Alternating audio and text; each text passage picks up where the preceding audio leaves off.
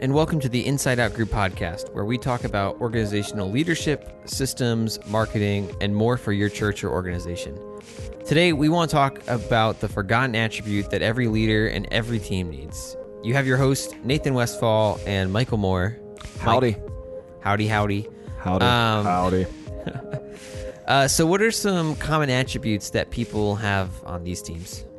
Yeah, so I think that with every team, if you look at every team, whether it is a food industry, whether it's a church or a nonprofit, whether it's a Fortune 500 company, I mean, every team, some basic common ones are teamwork. You know, there's that phrase, it takes the, I'm going to totally butcher this, to make the dream work, it takes teamwork to make the dream work. There we go, right? Mm-hmm. Yeah. So you want teamwork, and then there's other attributes like being positive. You want to be positive, and you want to be honest with each other, and we want to be striving for excellence, and just some common ones out there. And I think that we can go to a mission statement and we can see different attributes, so to speak, that would make a team work. And also as individuals, you know, we want to be men and women of character, of integrity. We want to be men and women that are not self-seeking. We want to be men and women that are putting others in front of ourselves. And so both in a leader's life and in a team's life and in an organization, there's a lot of common attributes. And I think that they're all extremely good. And, you know, with the title, the Inside Out Group podcast, today what I want to talk about is really the inside, and I mean inner working of us as individual leaders, but also the teams that we have, and kind of an attribute that I feel is sometimes lost or just forgotten about. And I don't think that it's purposely forgotten about. I just think sometimes we just forget about this because we're so consumed with making sure that we meet our goals, making sure that we meet our results, making sure that we are coming to a meeting prepared with a positive attitude and a game plan, and that we're being excellent in all that we can do, that sometimes we forget about potentially the forgotten attribute for a leader and for a team. Yeah, no, that's good. So what do you feel the forgotten attribute is? What is it? Before I dive into this, I'm actually going to read out of Ephesians chapter 4. And I'm going to talk just for a minute. And if you're a Christian or non-Christian, this applies to both the workplace, and it also applies to church as well. And so out of Ephesians 4, you see Paul is writing to the church in Ephesus, and he's essentially talking about the different gifts that are available to the church, right? And so he says this, and this is what, if you grew up in a charismatic church circle, then you know what I'm talking about whenever I say this. But he says this in chapter 4, verse 11 of the book of Ephesians. He said, "And he gave the apostles, the prophets, the evangelists, the shepherds, and the teachers to equip the saints for the work of the ministry, for the building up of the body of Christ, until we have attained the unity of faith and the knowledge of the Son of God, to mature manhood or womanhood, to the measure of stature, to the fullness of Christ." And so let's just look at that from a leadership perspective right there. What I see 98% of the time is that we teach people to be apostles and pastors or evangelists, or let's put it in a more of a marketplace. We teach people to be marketing engineers and developers and consultants and salespeople without really dealing with what I believe is a root cause for actually making the team work. And whether it's both commercial marketplace or whether it's in the church world, we all want the same result. So in the church world, we all want the result, I should say. In the church world, we want to see people come into the fullness of Christ, into complete maturity, as Paul talks about right there.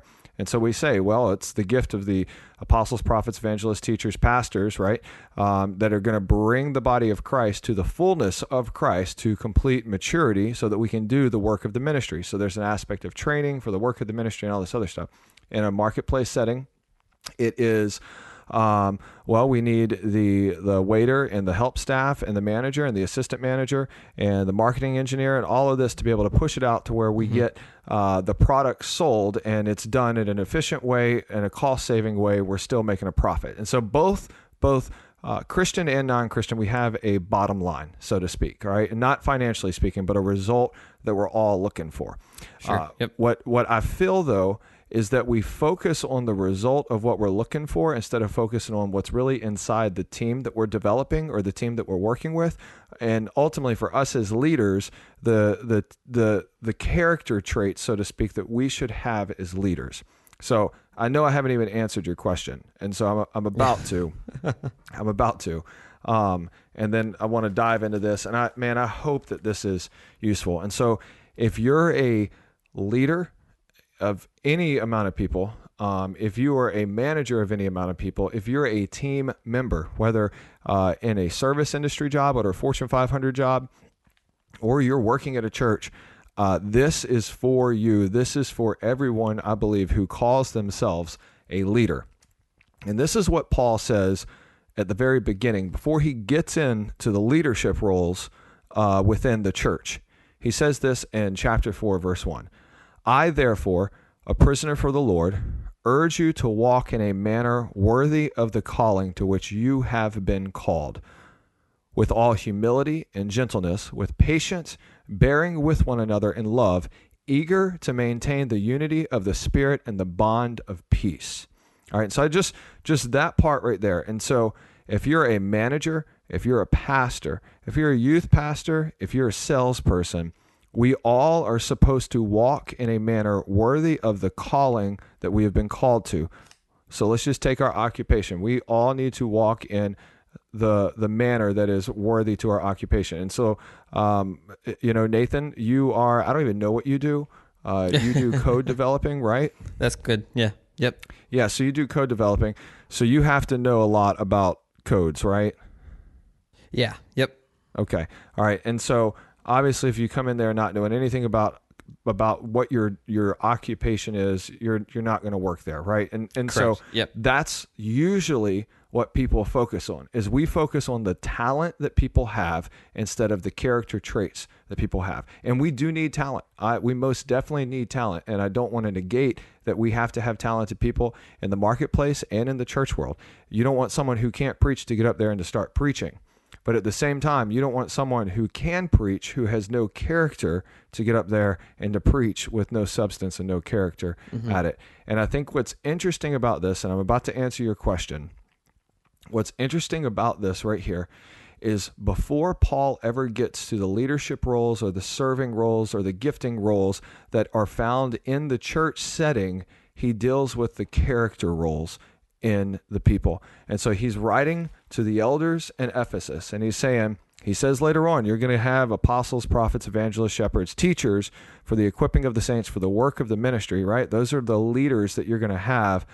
But I urge you to walk in a manner worthy of the calling to which you have been called, with all humility, gentleness, patience, bearing with one another in love, eager to maintain the unity of the Spirit and the bond of peace. And so the more I am digging into this, the more and more I believe that the forgotten attribute in both a leader's life, but also in a team's life, is coming from a place of humility, of truly humbling themselves, submitting to one another for the greater good of the organization. And you see this right here.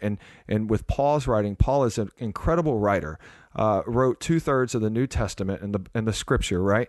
And in all of his writing, you always see he gives these lists. And right here, he gives this list of what the manner that is worthy of the calling, the character that should be attached to your calling. And the very first attribute that Paul is looking for is all humility. Yeah. And then it bleeds out into gentleness, and then it bleeds into patience, and then it bleeds into bearing with one another in love.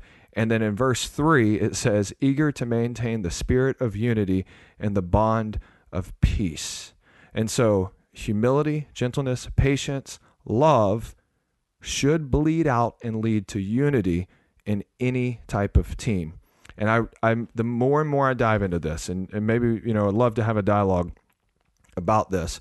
The more and more I dive into this, I believe that the reason teams are so dysfunctioned, the reason teams have so many issues, the reason that we as people have got so much conflict with other people is because we are not coming from a place of walking into a meeting, walking into a conference call, walking into a serving opportunity with humility, us literally being clothed with humility in all that we do. Even in our relationships with one another, or even in our marriages, like most fights happen because it's a power struggle. It's I have to outprove you, and our pride ends up getting in the way. And so I want to give this as an example, and then I'll stop and actually let you ask me questions, because I know I've been talking for a while. I'm fired up about this, man. I'm all passionate. That's good. It's all good. Yeah. You look at the life of Jesus, and Jesus had the greatest ministry. He was the greatest leader to ever walk the earth. He was in Christendom. He was sinless and perfect. He was holy and set apart, all this stuff, right? And even if you're not a Christian, Jesus was a good guy. He healed people. He changed people. He literally, because of his teachings, it overthrew Rome 300 years after his death. And so you look at this, Jesus at the start of his ministry, he went to another man's revival, John the Baptist, who was baptizing disciple after disciple after disciple after disciple after disciple. Right? He went to John the Baptist's revival meeting. If you're a Christian, you know what I mean. And he submitted to John, and he waited in line for his turn to be baptized by John. Even though Jesus would start the greatest revival and is the baptism, is the life, is the hope, right? He still submitted to John, who is his cousin, before he ever started his ministry.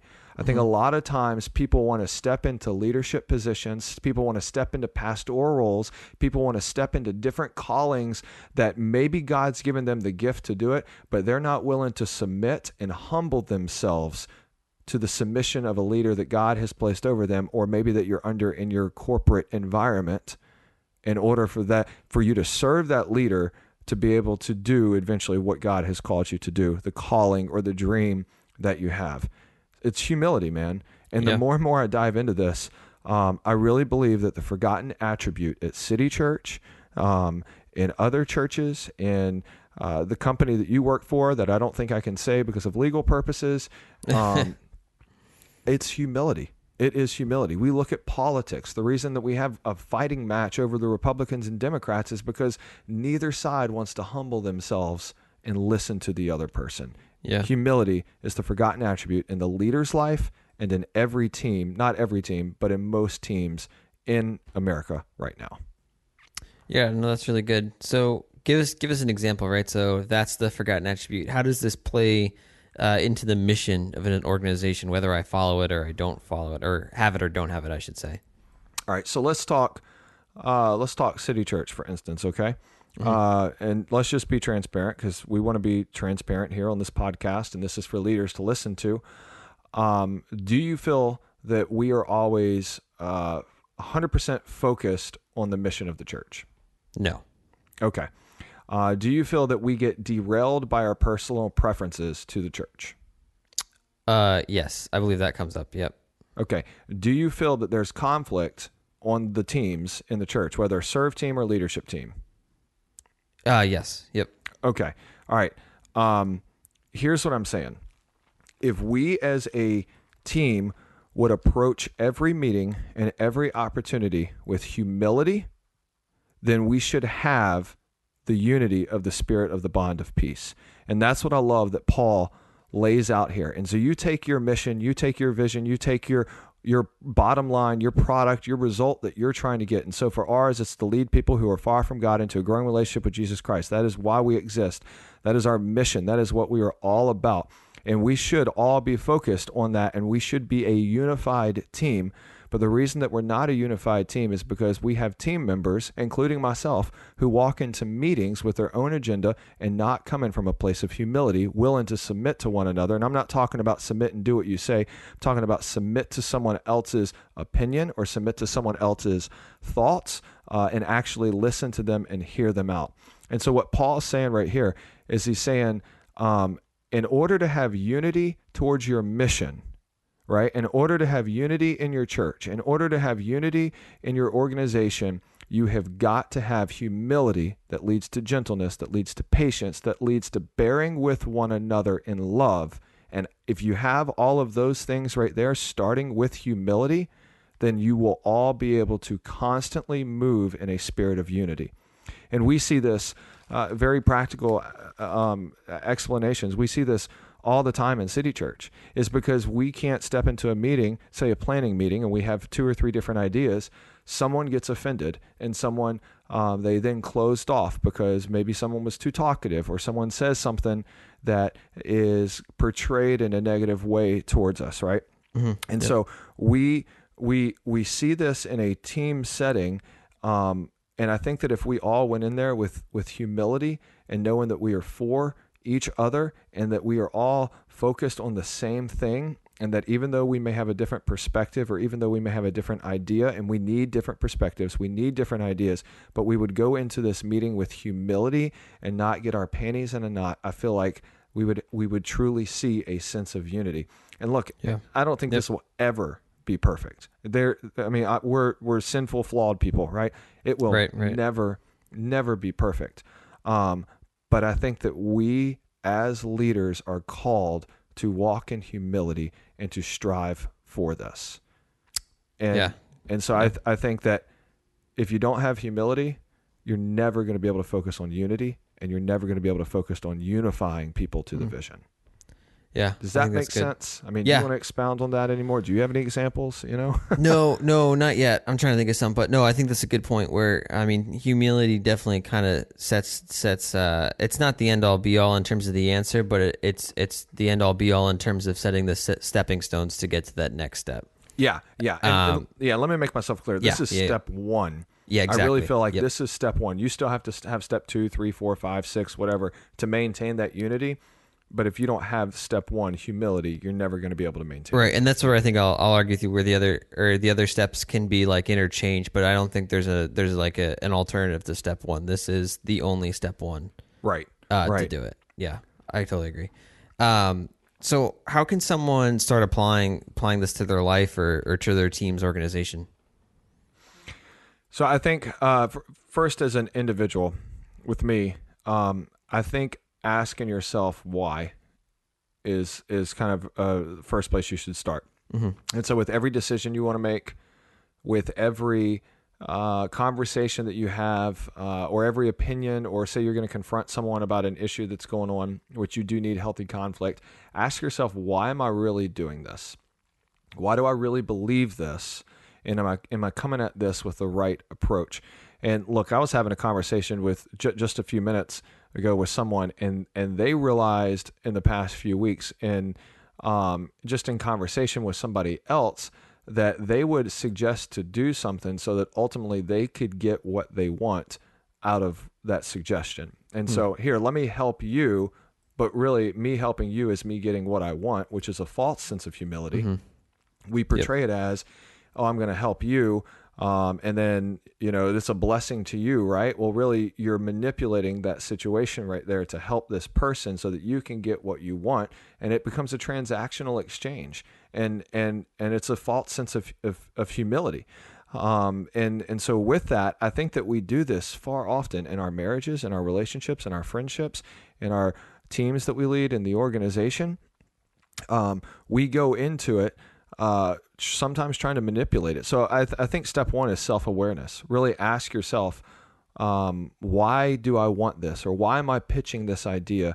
Or why am I going to argue this case? Is it because I have the best interest of the organization at heart? Or is it because I have my own interest at heart? And so in a church context, shifting it a little bit to teams, right? We say this all the time: marry the mission, date the methods. Marry the mission. So the mission is to lead people who are far from God into a growing relationship with Jesus Christ. All right. That is our mission. That is what we are all about. Date the method. A lot of times, though, we end up marrying the method and we start dating the mission. And so we start pitching out ideas, or we start throwing people under the bus, and we think that we know it all because we've married our preferences, and we are essentially just ditching the mission that we should be married to, the mission that we should be pursuing. Mm-hmm. And we get prideful, we get boastful, we allowed offense to come in.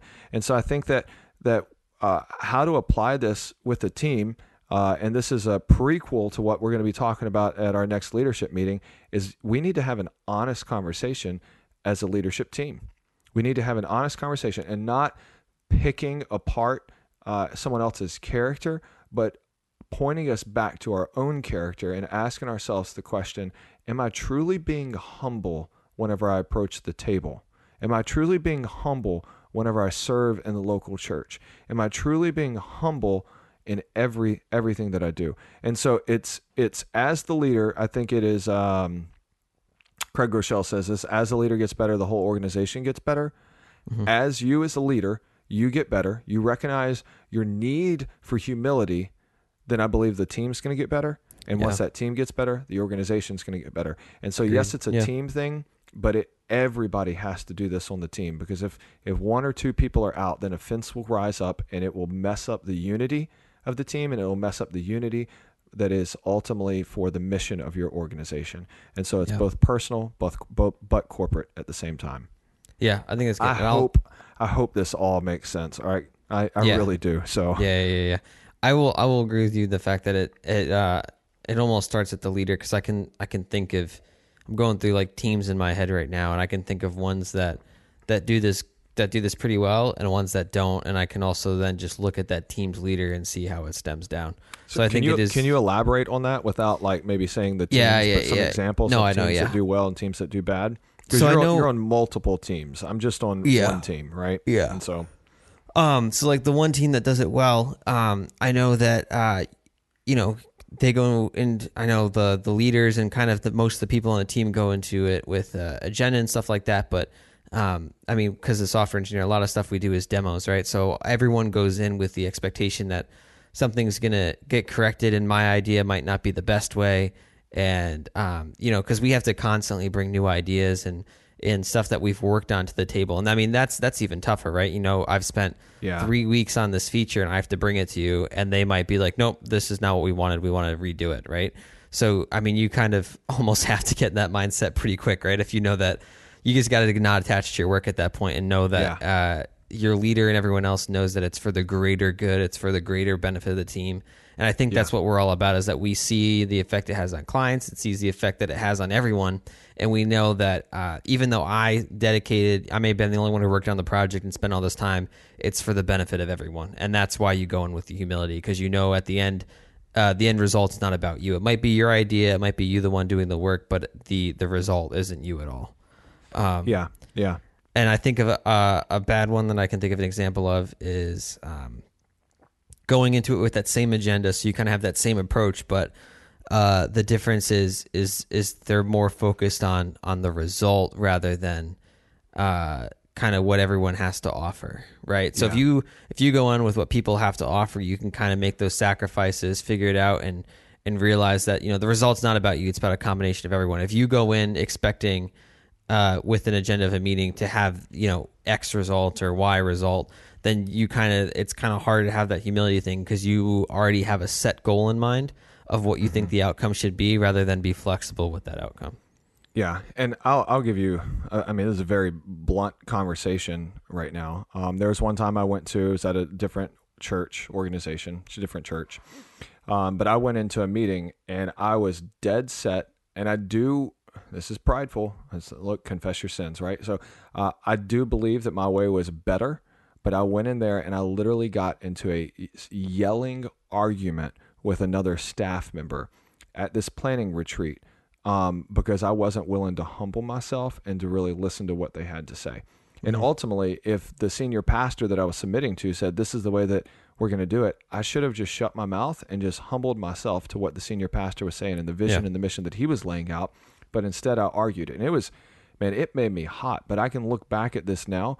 And even though I may think that my way was correct, I was still in the wrong for that. And I was still prideful, and I did not walk in humility. And it caused a lot of tension on the team for probably a month, maybe 6 weeks after that, because of that one disagreement that we had, because I was prideful and I didn't come in with humility.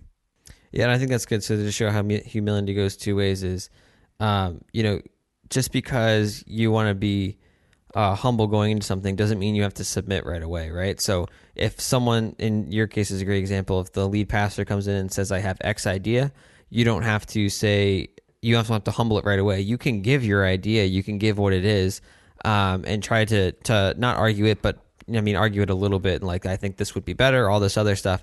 But at the end of the day, if he then says no, then that's your chance to be humble, right? It's not like the second you hear the idea that you have to be humble right away. It's okay to question something, argue something once, right? Because they might realize, oh, hey, you're actually right. But if it goes to that point where if they then say, hey, that's a good point, but we're not doing it that way, we're doing it this way, that's your opportunity to humble, and that's where a lot of people fail.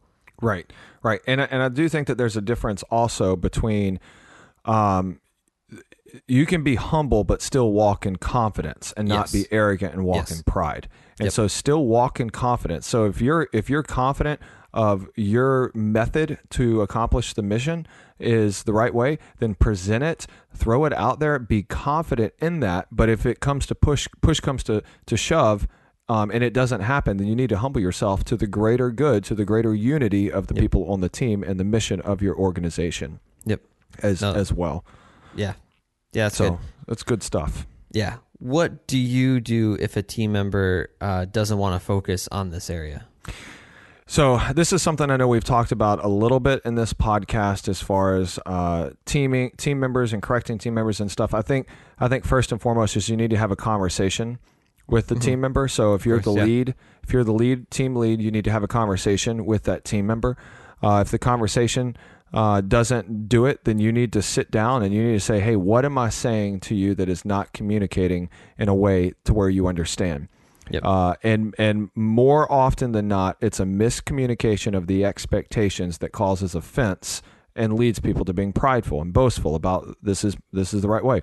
And so I think laying out clear communication and expectations with the team, confronting the issues, having the conversations, and then saying, okay, you're still not communicating it. And then the third is, and this I hate it whenever it comes to this, and it hasn't happened a lot in a church setting with me, but if it's you've had the conversations, you've had another follow-up conversation, maybe even you set out a time frame and you have another follow-up conversation, then it probably is time for there to be a change, whether it's you dismiss them and let them go, or whether they move to a different role in the organization.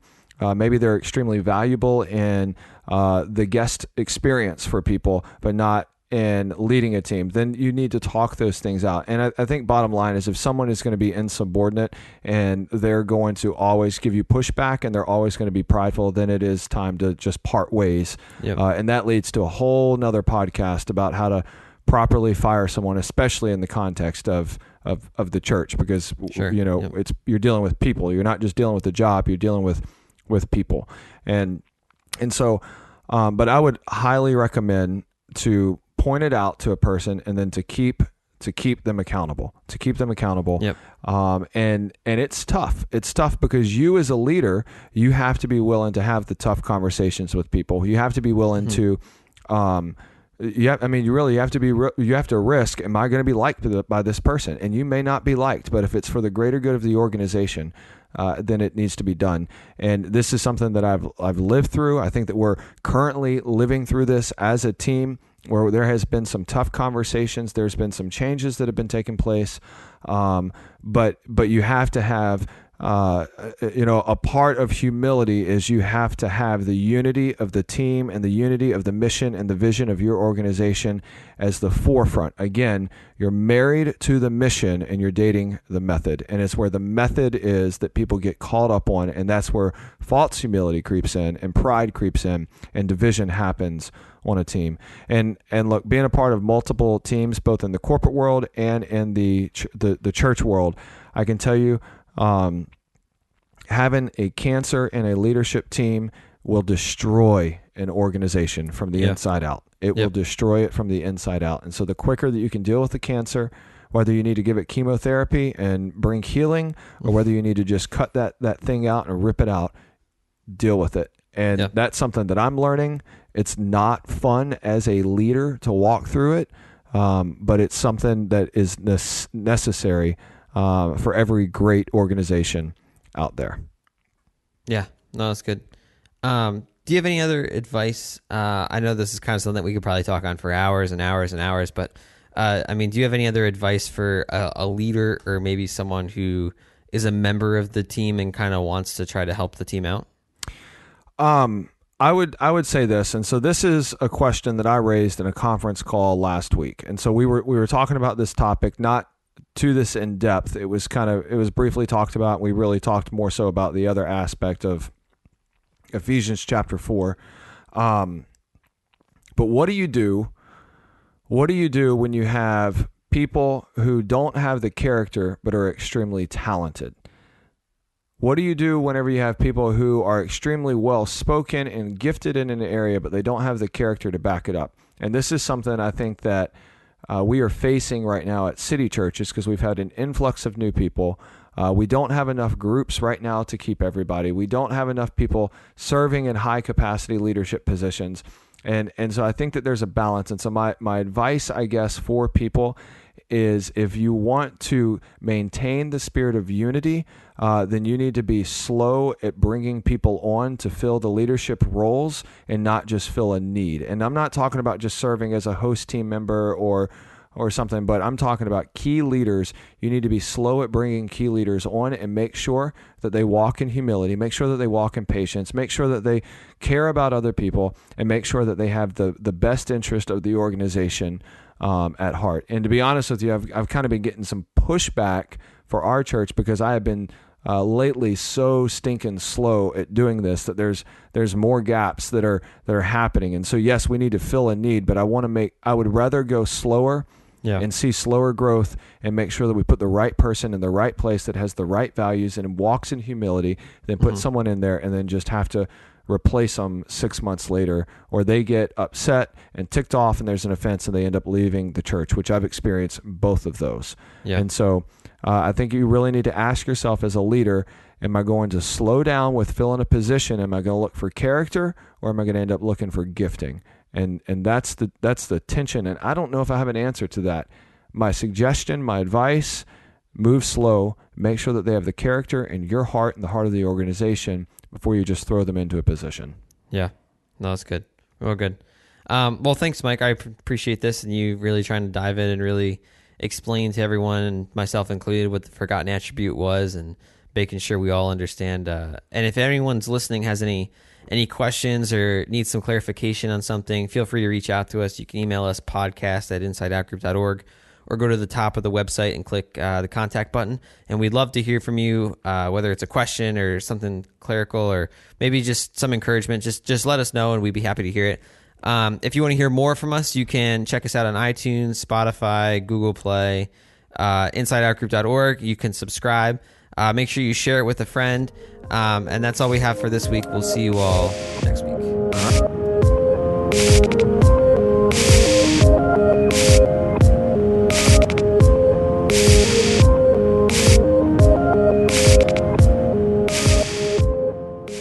Hey guys, we just want to remind you about the night of worship that is happening October 12th at 7 p.m.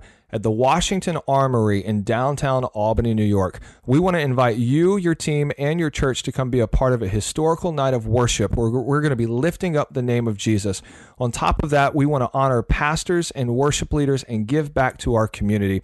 For more information on this free night of worship, please visit us at insideoutgroup.org/MAC. That's insideoutgroup.org/MACK. We look forward to seeing you there.